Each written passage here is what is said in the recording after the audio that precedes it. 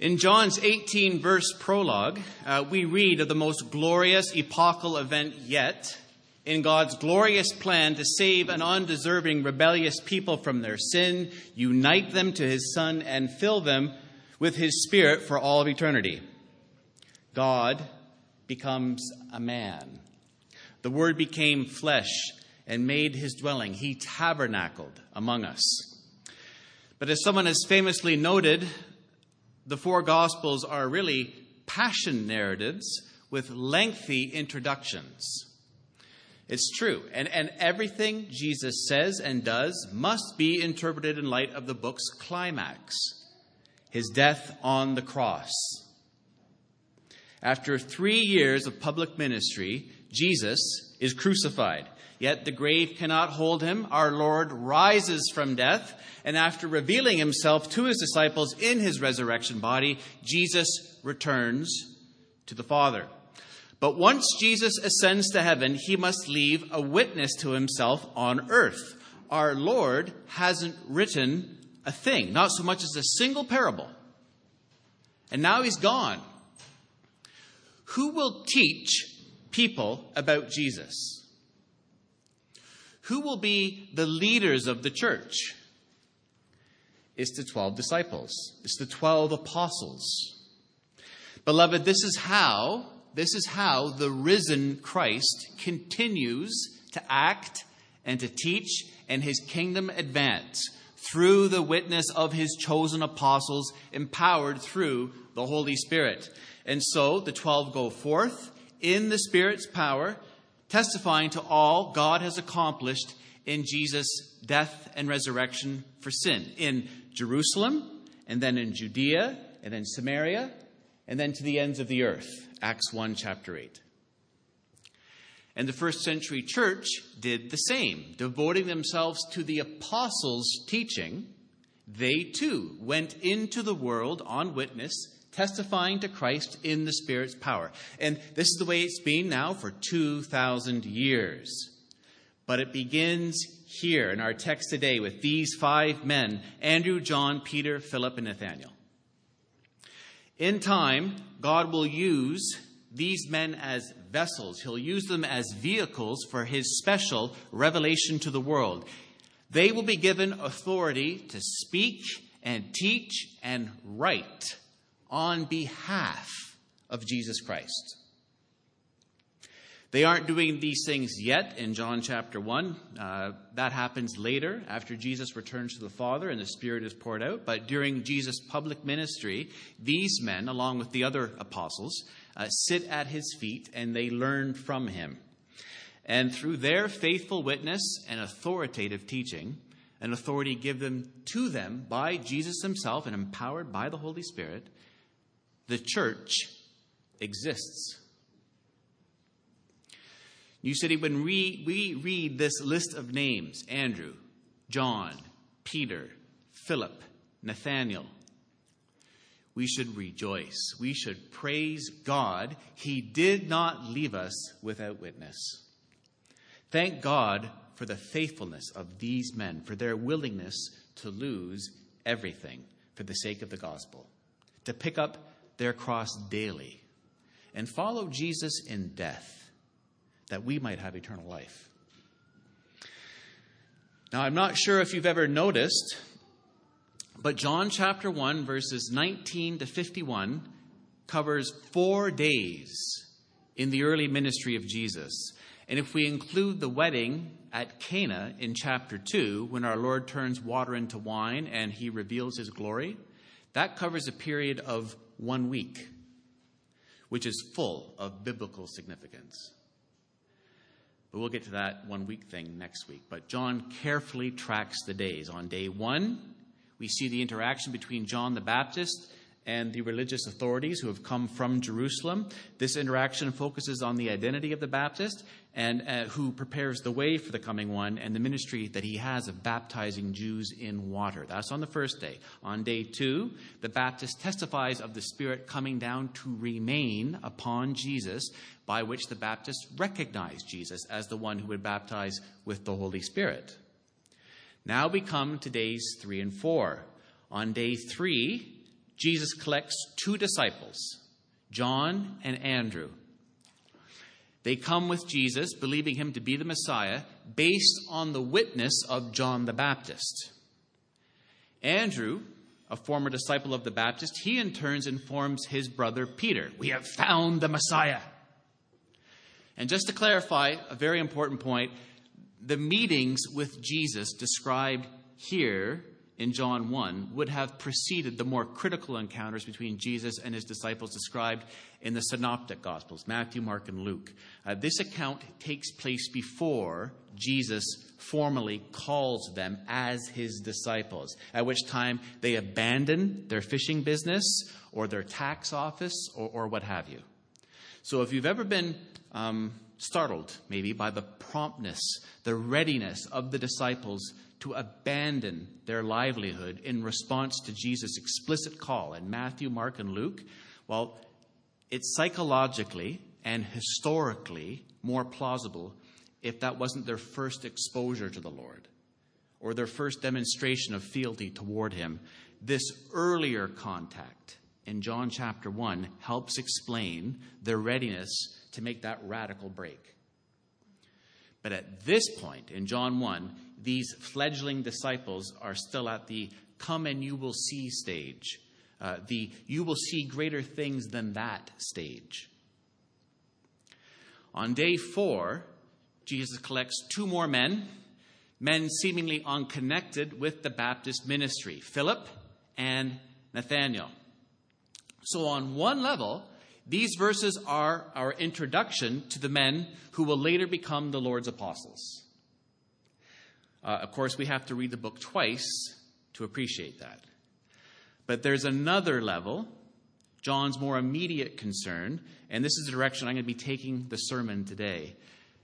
The introduction to John's gospel is about confessing who Jesus is and bearing witness to him. Confessing who Jesus is, bearing witness to him. And so the title of our sermon today is Confession and Witness, Jesus Gains His First Disciples. Jesus is believed to be the fulfiller of Old Testament expectation. Look at verse 35.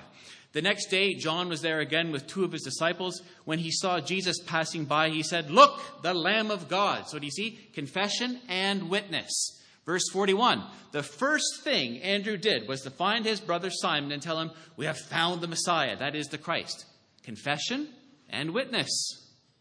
Verse 45, Philip found Nathanael and told him, "We have found the one Moses wrote about in the law and about whom the prophets also wrote, Jesus of Nazareth, the son of Joseph." Confession and witness. And then the great confession of Nathanael in verse 49, "Rabbi, you are the Son of God. You are the King of Israel." And then Jesus himself finishes the account by saying something startling in verse 51. "Very truly, I tell you, you will see heaven open, and the angels of God ascending and descending on the Son of Man." Brothers and sisters, John the Apostle intends for the rest of his book to be read in light of these confessions. Good things can come out of Nazareth because Jesus' real origin is from above. Jesus is the decisive, ultimate connection between heaven and earth. He is the Messiah, the one Moses and the prophets wrote about, the Son of God, the King of Israel, the Son of Man. And so we confess who Jesus is and bear faithful witness to him. So we begin in verse 35. The next day, John, that is John the Baptist, was there again with two of his disciples. When he saw Jesus passing by, he said, "Look, the Lamb of God." When the two disciples heard him say this, they followed Jesus. So the Baptist sees Jesus passing by, and he identifies him again as the Lamb of God. That man right there. And this time, two of his own disciples hear their master's witness. One of them is Andrew, Simon Peter's brother. The other man isn't named, but he's probably the Apostle John himself. One of the clues to his identity is that throughout the Gospel of John, the author never overtly names himself, deliberately so. So the fact that the other disciple goes unnamed matches the way John, the son of Zebedee, deals with his own presence elsewhere in this gospel. We see it over and over again. Also, the specification, I think, of the hour in verse 39, that sounds like a detail that's been sharply etched onto the mind of John the writer when he first encountered Jesus Christ.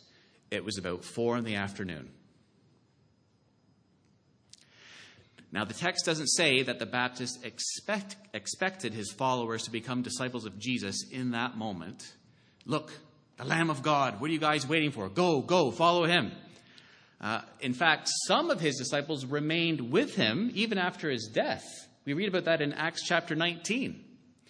But in light of John the Baptist's self-perception, as he is the forerunner of the coming one, it's reasonable to assume that at least some of his disciples, perhaps those who understood him best, discerned that their master was constantly pointing beyond himself to another figure. And once he had identified Jesus as the coming one, it was only then to be expected that some of them would follow Jesus. So Andrew and John, they aren't being disloyal, right? Like that guy in the distracted boyfriend meme. You know, they aren't abandoning the Baptists in favor of a more prestigious leader. No, these two are being truest to the teachings of the Messiah's forerunner. And John the Baptist himself understood this. Look at John chapter 3, verses 27 to 30. This is the only other time you really see the Baptist ministering and speaking in John's gospel. A person, chapter 3, verse 27, John the Baptist says, "A person can receive only what is given them from heaven. You yourselves can testify that I said, I am not the Messiah, but I am sent ahead of him. The bride belongs to the bridegroom. The friend who attends the bridegroom waits and listens for him and is full of joy when he hears the bridegroom's voice. That joy is mine, and it is now complete. He must become greater. I must become less." Verse 38 of chapter 1. Turning around, Jesus saw them following and asked, "What do you want?" And it appears that the evangelist is sort of operating on two levels here. The question makes sense just as a straightforward narrative. Jesus asked the two men who are following him to articulate what's on their minds. However, the Apostle John wants his readers to reflect on a deeper question. What do you want? What are you seeking? What are you looking for? If the Prime Minister of Canada, Justin Trudeau, were to ask you that question, you would respond in a certain way. What do you want from the PM politically speaking? What does he have the power to do? Because if your request falls within his purview, he may be able to help. If a Bell customer service technician asks you that question, what do you want? What are you seeking? What are you looking for? It's the same thing. I can go to them with all my internet and telephone needs, right? What about if it's Jesus Christ who's asking that question? The incarnate Word, the Lamb of God. What do you want, Angela? What are you seeking, Cindy? What are you looking for, Jill? Jesus confronts those who make any show of beginning to follow him and demands that we articulate what we really want in life. And if our hearts are captured by idols, what we were praying about at our prayer meeting last week, or if we don't understand who Jesus truly is, the Messiah, the one that Moses wrote about in the law, about who the prophet spoke of, the Son of God, the King of Israel, the Son of Man, if we think he's just some great genie in the sky, or if we don't understand the nature of Christian discipleship, then what we will seek from the Lord will be off, way off. Consider for a moment the possible ways the Baptist disciples could have answered Jesus' question. What do you seek? What do you want? What are you looking for? And they could have said, we seek God's kingdom. We seek to rid the land of the Romans. We seek the fulfillment of Old Testament prophecies. We seek the king from David's line. We seek power and wealth.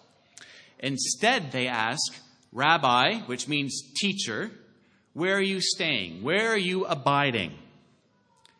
And that word abide is so characteristic of John's gospel, especially in chapter 15, that it may be the evangelist is assigning more symbolic depth to the question than these two men actually intended at the time. And again, that's a theme that keeps being repeated throughout John's gospel. People speak better than they know. He's assigning more symbolic depth to this question. When John and Andrew come to Jesus, they come to him as their teacher. They call him Rabbi. And their main concern, as we see here, is to be with him.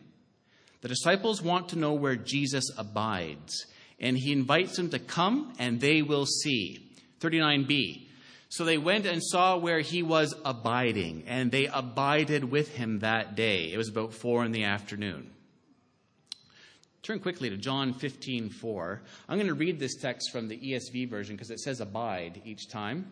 But listen to this. This is where John's taking things, I think.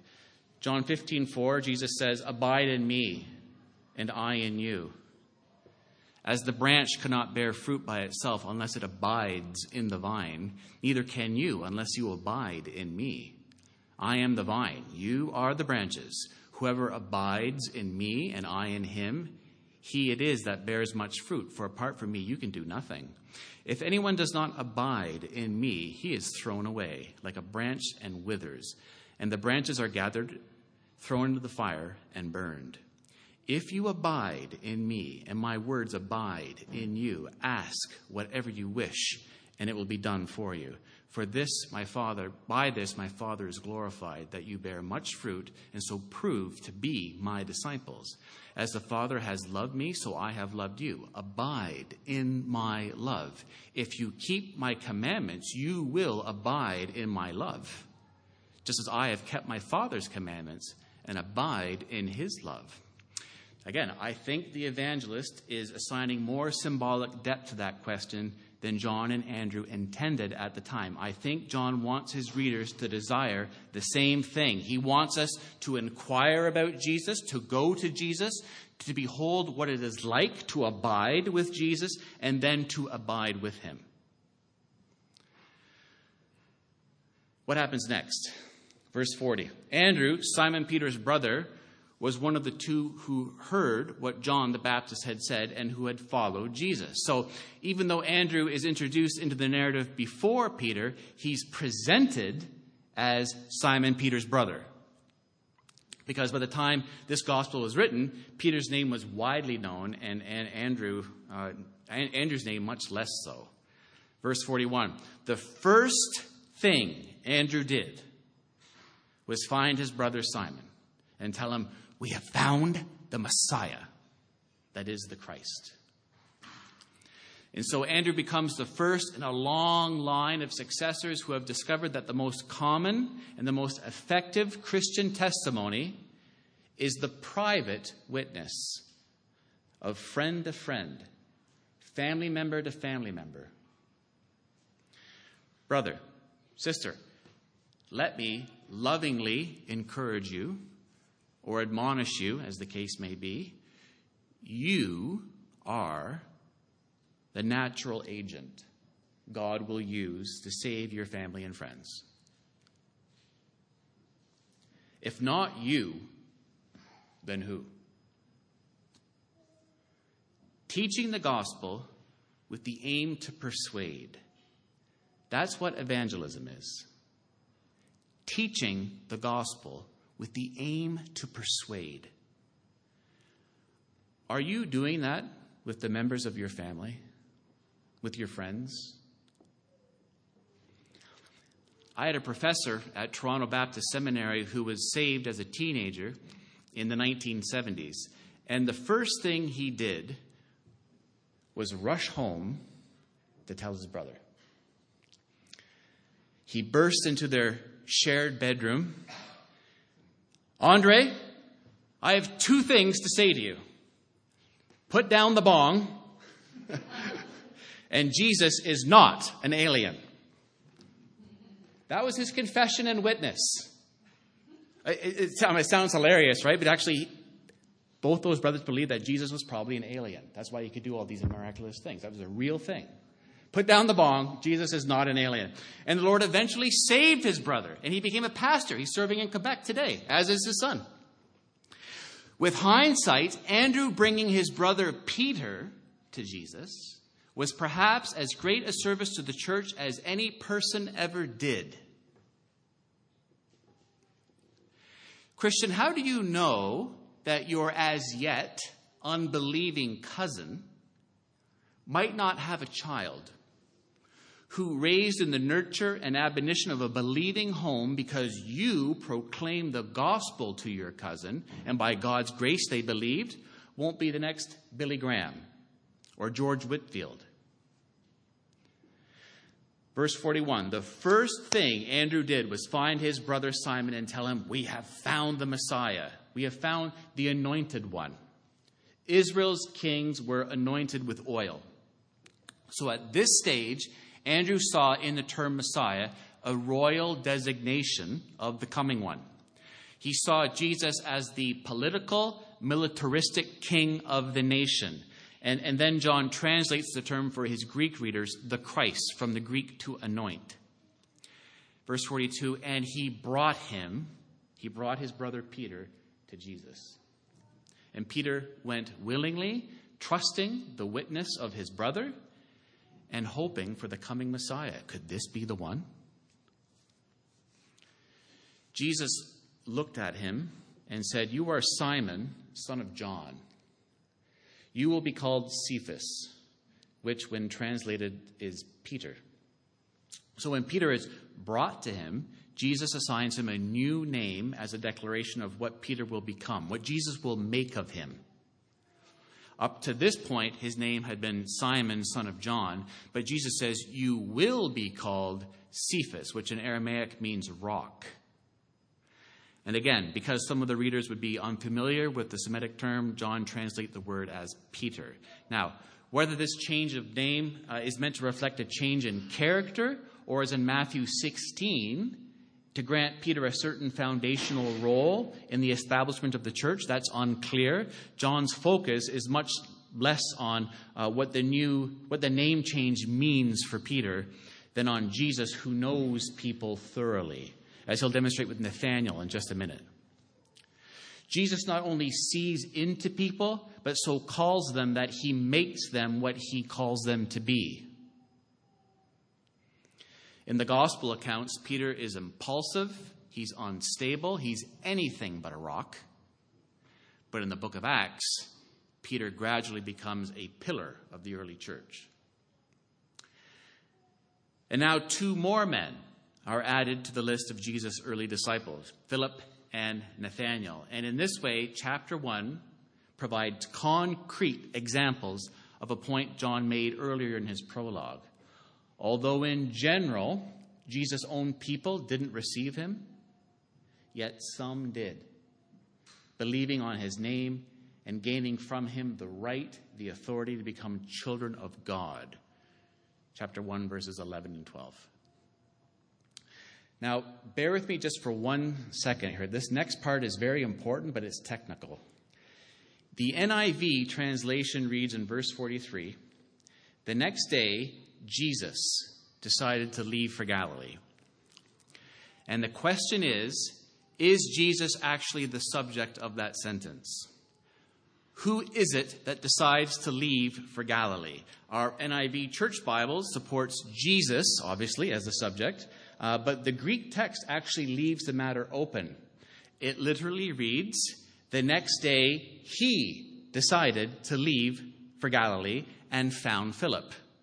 Jesus said to him, and a number of commentators suggest it's quite possible that Andrew is the subject of the first clause. Verse 43, the next day Andrew decided to leave for Galilee. Jesus is not in the text. In that case, Andrew first, verse 41, first found his brother Simon Peter, and then found Philip. Which not only gives extra significance to the word first, but it also explains why Jesus is actually named in the second sentence of verse 43. Now, that interpretation, it can't be proved because John doesn't actually say that the one who decided to enter Galilee after finding Philip actually brought him to Jesus. If Andrew is the subject, that just has to be assumed, but it's a natural enough assumption considering just how condensed the narrative is. However, that this view is correct, that Andrew is the subject of that sentence, is supported by the fact that everyone else who comes to Jesus in chapter 1 does so because of someone else's witness. If Andrew is the subject, then there are no exceptions. Everyone who comes to Jesus in chapter 1 of John's Gospel does so because of someone else's witness. Theologically, John is reinforcing his theme of the importance of bearing witness. John the Baptist bears witness. Look, the Lamb of God who takes away the sin of the world. Andrew bears witness first to his brother Peter and then to Philip. We have found the Messiah. Philip bears witness. Philip found Nathanael and told him, we have found the one Moses wrote about in the law, about whom the prophets also wrote, Jesus of Nazareth, the son of Joseph. Christian, I want to ask, what does bearing witness to Christ look like in your life? Are you bearing witness to Christ? How are you bearing witness to Christ? Obviously, the Old Testament categories, fulfillment categories of the Messiah, they're not going to have the same impact on your family and friends probably as it might on a first century Jew. So we may have to start somewhere else. And I hope my sermon actually in John 4 in a few weeks' time will offer some practical help. We'll be considering 5 lessons from Jesus the evangelist, from our Lord's talk with the Samaritan woman at the well. But in the meantime, Good Friday is coming, right? Easter Sunday is coming. We need to talk to people about Jesus' death. We need to talk to people about Jesus' resurrection. Not just during Passion Week, but every week. But this week, perhaps, you can explain what the holiday commemorates. It's an evangelistic opportunity served up on a silver platter. Most Canadians don't have a clue.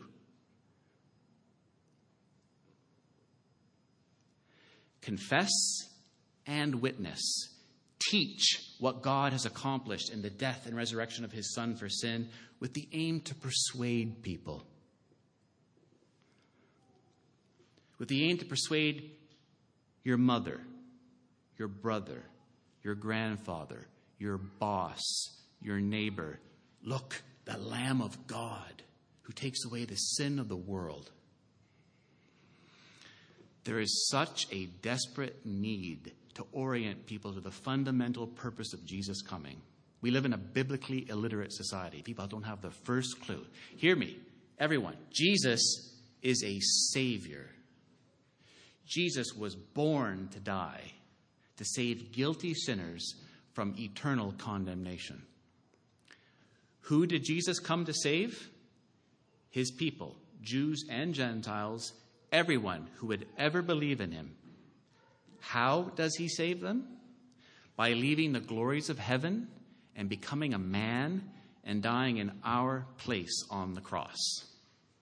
Jesus' death is a substitutionary, vicarious sacrifice. His death is the death that we deserve. It's as we saw last week in Isaiah 53, he was pierced for our transgressions. He was crushed for our iniquities. The punishment that brought us peace was on him. And by his wounds we are healed. We all, like sheep, have gone astray. Each of us has turned to our own way, and the Lord has laid on him the iniquity of us all. Confess and witness. Teach the gospel with the aim to persuade. Introductions complete. Jesus now issues the foundational challenge to Philip. Follow me. And John's playing with both meanings of that word here. He does this a lot in his gospel. John loves wordplay. It's one of his literary distinctives. Follow me. Which on one level means to follow Jesus in the sense of, I'm going this way, come with me. But it also means taking the first steps of genuine discipleship. Follow me. And know this, beloved. Any disciple who would follow Jesus needs to understand that their choice will require total commitment. Don't let anyone tell you otherwise. There is a cost, a real cost, to following Jesus. Flip over quickly to Luke chapter 9, verse 57. This is on page 1040 of our church Bibles. Luke 9, 57. And just keep your finger there. We're going to be there for a bit. As they were walking along the road, a man said to him, I will follow you wherever you go. Jesus replied, foxes have dens and birds have nests, but the Son of Man has no place to lay his head. He said to another man, follow me. But he replied, Lord, first let me go and bury my father. Jesus said to him, let the dead bury their own dead, but you go and proclaim the kingdom of God. Still another said, I will follow you, Lord, but first let me go back and say goodbye to my family. Jesus replied, no one who puts a hand to the plow and looks back is fit for the service in the kingdom of God. So do you see, the three who protest the loudest about how eagerly they will follow Jesus are firmly put in their place.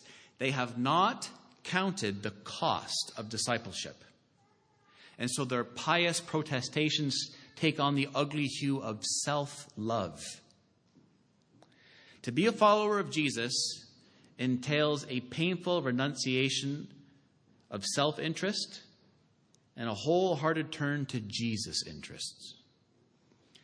In any Christian view of life, self-fulfillment is never, ever the controlling issue. We live for Christ. Our first allegiance is to Christ.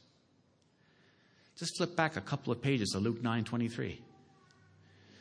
Whoever wants to be my disciple. Friend, is that something you desire? Do you want to be Jesus' disciple?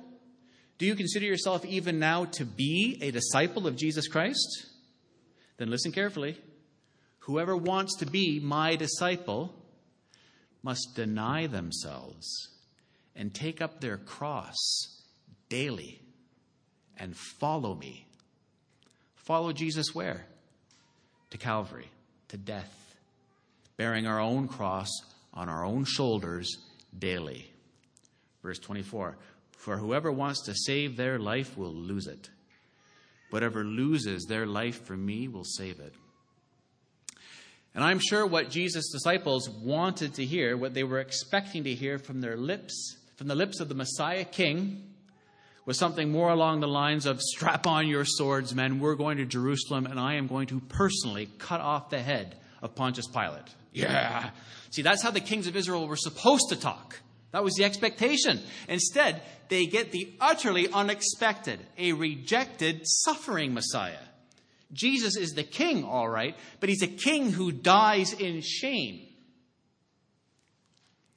which not only has implications on the disciples' understanding of Jesus' messiahship, but equally implications for their own discipleship. This does not look good. The cross in Jesus' culture was an image of extreme repugnance. It was an instrument of cruelty and pain, torture, death, dehumanization, and shame. And the only people in this culture who picked up their cross were condemned criminals. It was called the patibulum, the cross member. And you would carry it out to the place of execution. And once you picked up your cross, there was no hope for you. There was only a shameful and excruciating death. If Jesus were using this illustration today, he would say, strap yourself into the electric chair and follow me in death.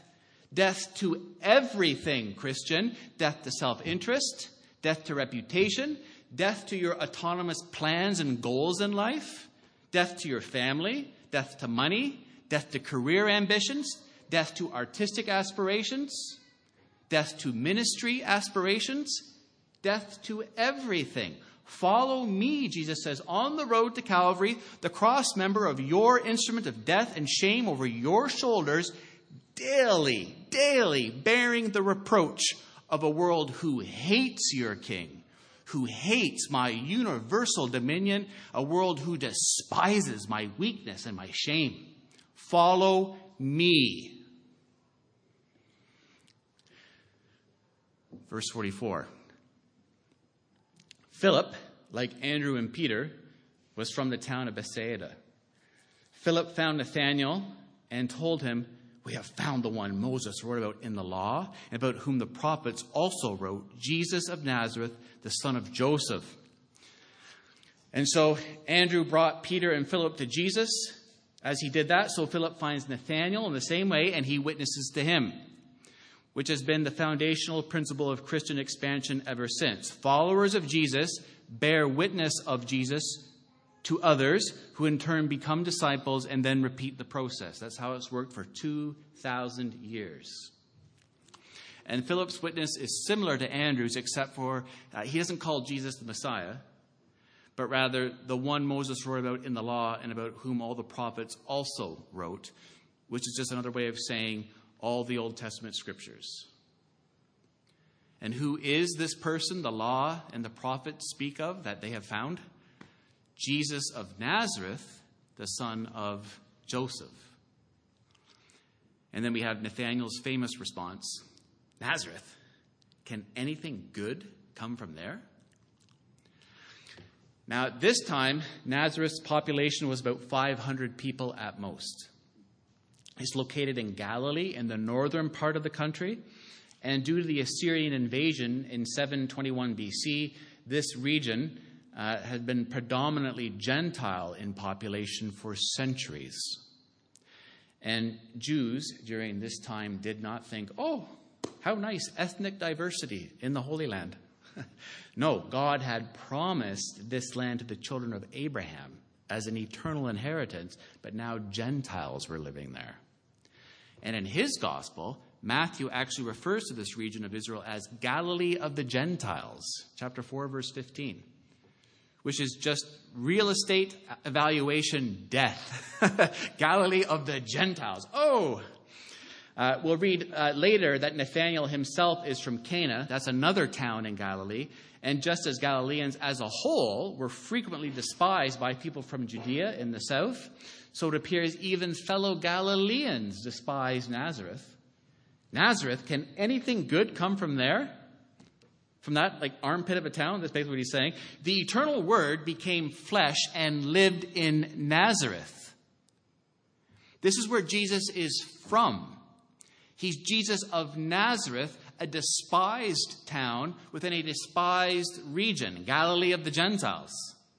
Our Lord did not grow up as Jesus the Bethlehemite, right, with its Davidic royal overtones, but as Jesus the Nazarene, with all its opprobrium and sneer.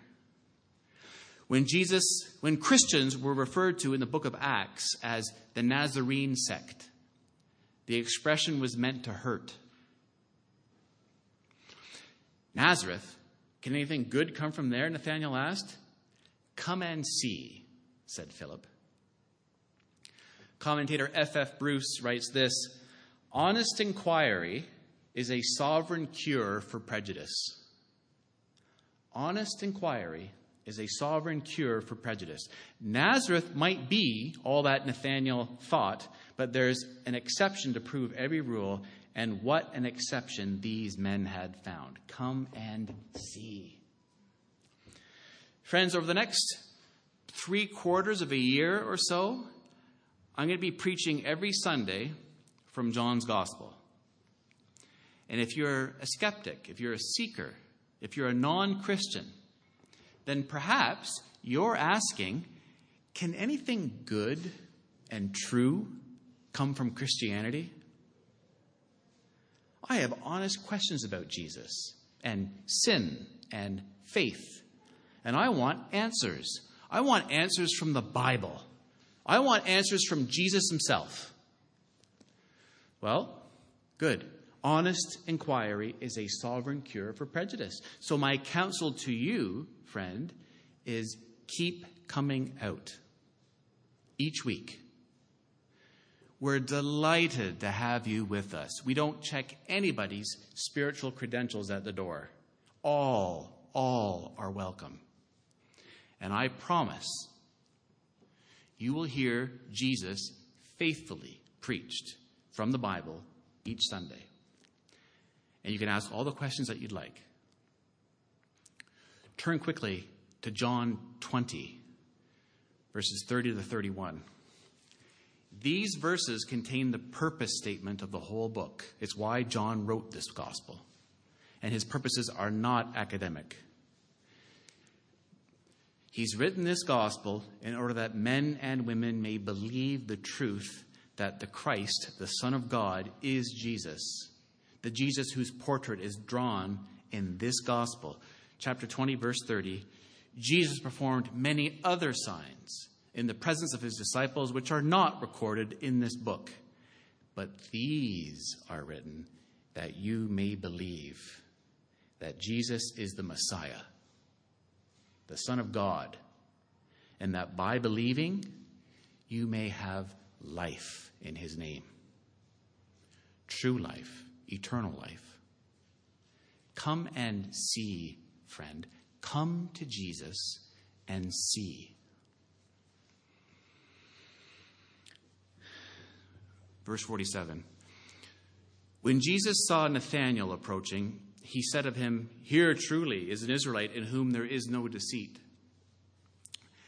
BDAG, the best Greek lexicon money can buy, defines the word this way: taking advantage through craft and underhanded methods, deceitful, cunning, treacherous. Nathanael is a certain kind of Israelite. He may have been blunt in his criticism of Nazareth, but he was an Israelite without duplicitous motives.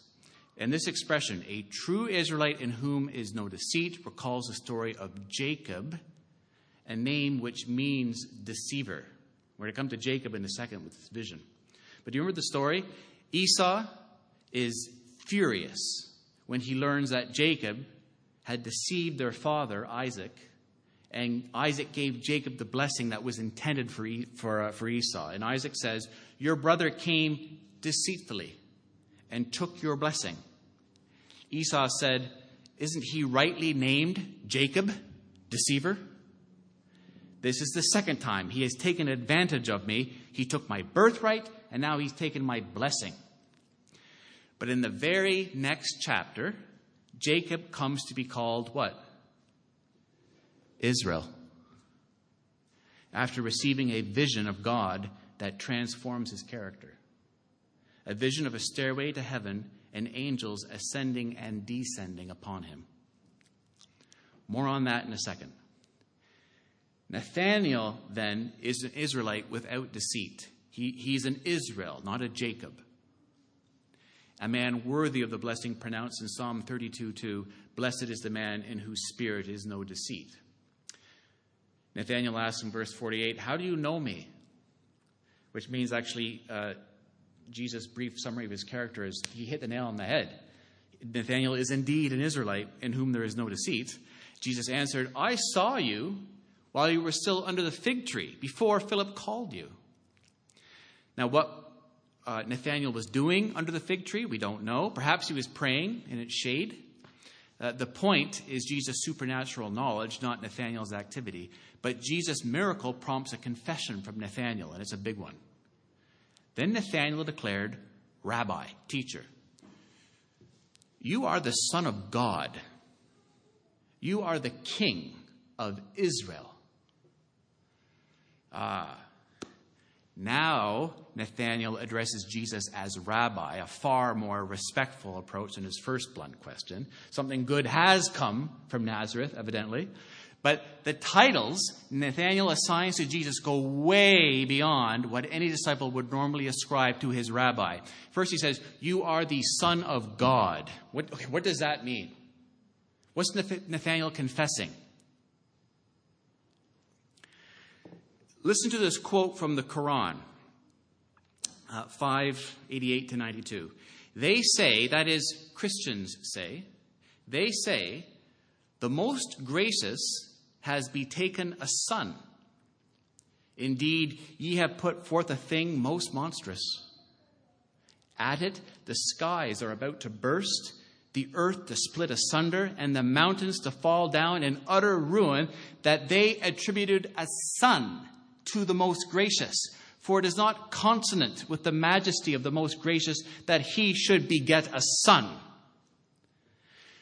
When Christians proudly confess, Jesus is the Son of God, we are following a rich and orthodox heritage. But have you ever stopped to think what you're actually confessing by saying Jesus is the Son of God?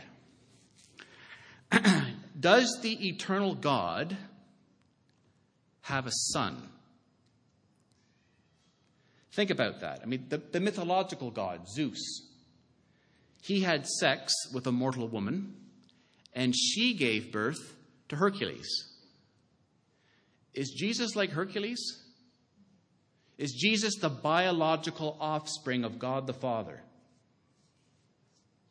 I see some squirming. That's what the word son means, right? David is the son of Armando. And it's more confusing yet. The category Son of God or God's Son, kind of like kingdom in the Bible, can mean different things in the Scriptures depending on the context. If you look at your bulletin, I had like a bit of an insert here, a handout. Israel as an entire nation is called God's son. So, for example, Hosea 11:1, "Out of Egypt I have called my son." Angels are referred to as the sons of God in Genesis 6:2, Job 1:6, and Job 2:1. The Davidic king, who prefigures the office of the Messiah, is also called God's son. Psalm 2:12, "Kiss the Son, or he will be angry." As well, citizens of God's kingdom, whose conduct reflects the conduct of God himself, are literally called the sons of God. Matthew 5:9, "Blessed are the peacemakers, for they will be called sons of God." And finally, Jesus is called God's unique son. God so loved the world that he gave his one and only Son. John 3:16. But as all four Gospels show, it took a while for the disciples to appreciate all that was entailed in designating Jesus God's Son.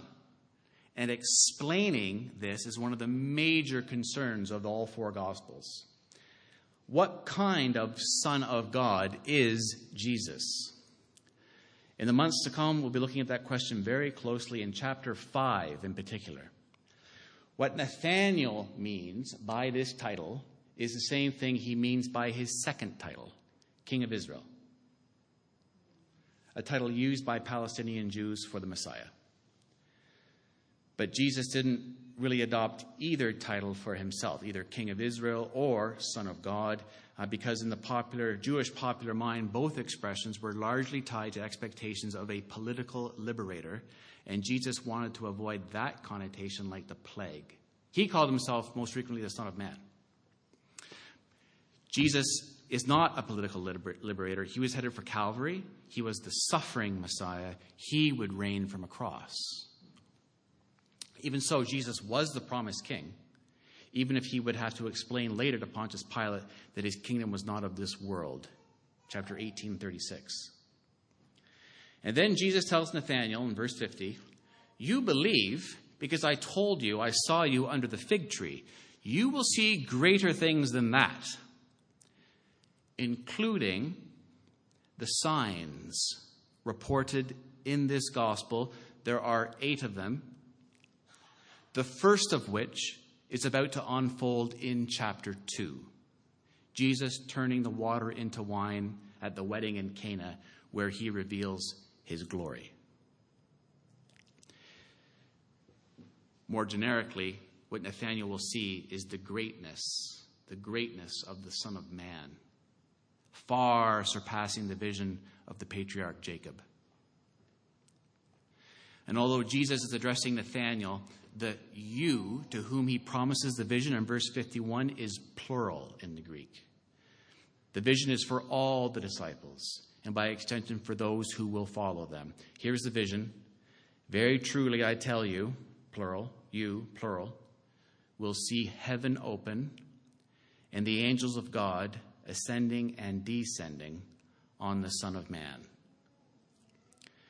The imagery, of course, is taken from Jacob's dream, the text that Phil read for us earlier, Genesis 28. Let's turn there. This is important. Genesis 28, verses 10 to 12. This is on page 28 of your church Bibles.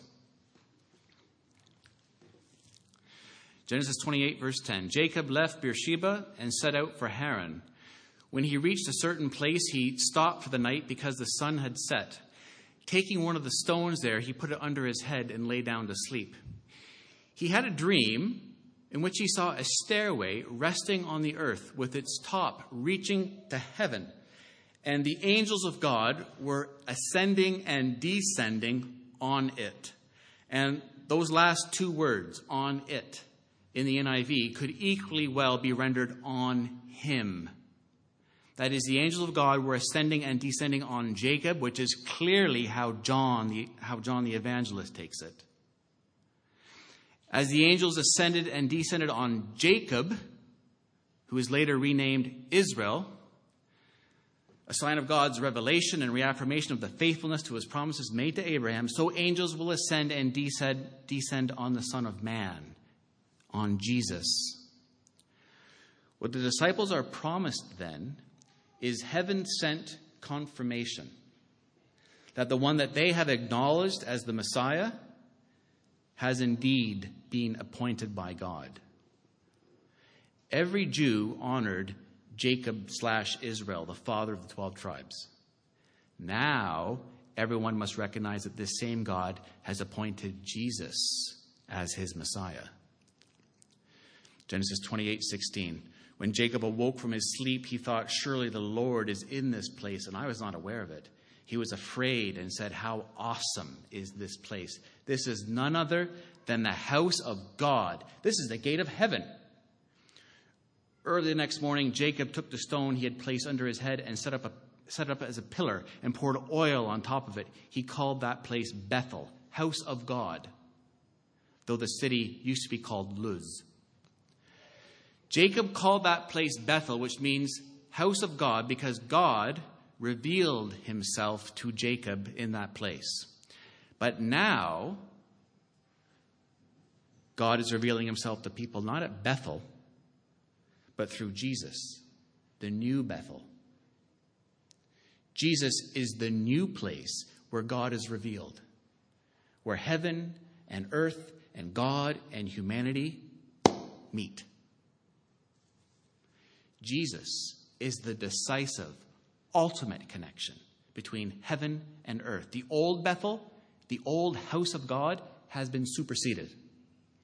It's no longer there at Bethel that God reveals himself, but in Jesus Christ. Just as later on, Jesus renders obsolete such holy places as the temple. We'll see that next week in chapter 2, and the sacred mountain of the Samaritans in chapter 4. Through Jesus comes the fullness of grace that surpasses and replaces that earlier grace, as John has already told us in verse 16. Correspondingly, Jesus' message to Nathanael and the other disciples is that he himself will be the place of much greater divine revelation than that given on previous occasions. This is a theme that we see throughout the whole Bible. It's very important that we recognize this. Quickly, turn to Hebrews chapter 1, the first 3 verses. It's saying the same thing. This is on page 1204 of our church Bibles. Hebrews 1. In the past, God spoke to our ancestors through the prophets. at many times and in various ways. But in these last days, he has spoken to us by his Son, whom he appointed heir of all things, and through whom also he made the universe. The Son is the radiance of God's glory and the exact representation of his being, sustaining all things by his powerful word. And the form of that expression, by his Son, in the original, he has spoken to us in Son, in verse 2, in Son, suggests pretty strongly that the author of Hebrews doesn't think of Jesus as just one more prophet, or even the supreme prophet. The idea is not that in the past the word of God was mediated by prophets, but in these last days the word has been mediated by the Son, who thus becomes the last of the prophets. Something much more fundamental is at issue here. In the past, when God used the prophets, he sometimes gave them words directly, like in oracles or in visions. Sometimes he providentially led them through experiences that they recorded. Sometimes he spoke through extraordinary events such as the burning bush. There were many times, various ways. Chapter 1, verse 1. But now God has spoken in Son, or we might paraphrase, in the Son revelation. It's not that Jesus mediates the revelation, it's that Jesus is the revelation. It's not that Jesus simply brings the word. He is himself, so to speak, the Word of God, that climactic word. The idea is very similar to what we read in John's prologue. And the Son is capable of this because he is the radiance of God's glory and the exact representation of his being, Hebrews 1, verse 3.